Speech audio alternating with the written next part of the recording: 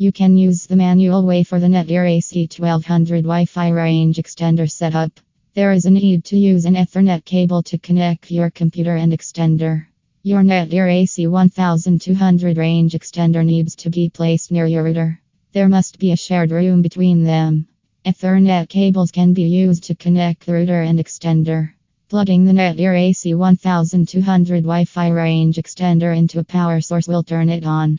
You need to connect your device to the Netgear AC1200 extender.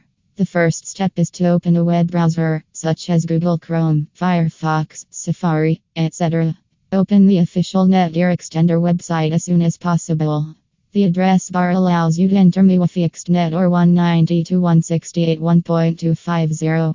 It is now possible to enter the correct login information, such as the username and password.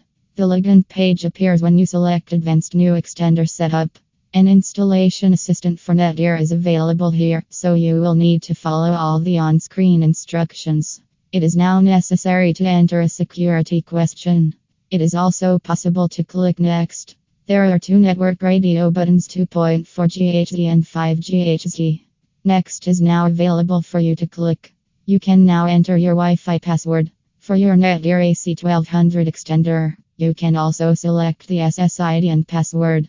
By tapping on the network Wi-Fi settings, you can connect your Netgear AC1299 range extender.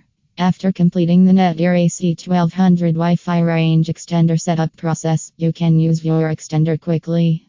You can now place the extender anywhere you like since it is unplugged.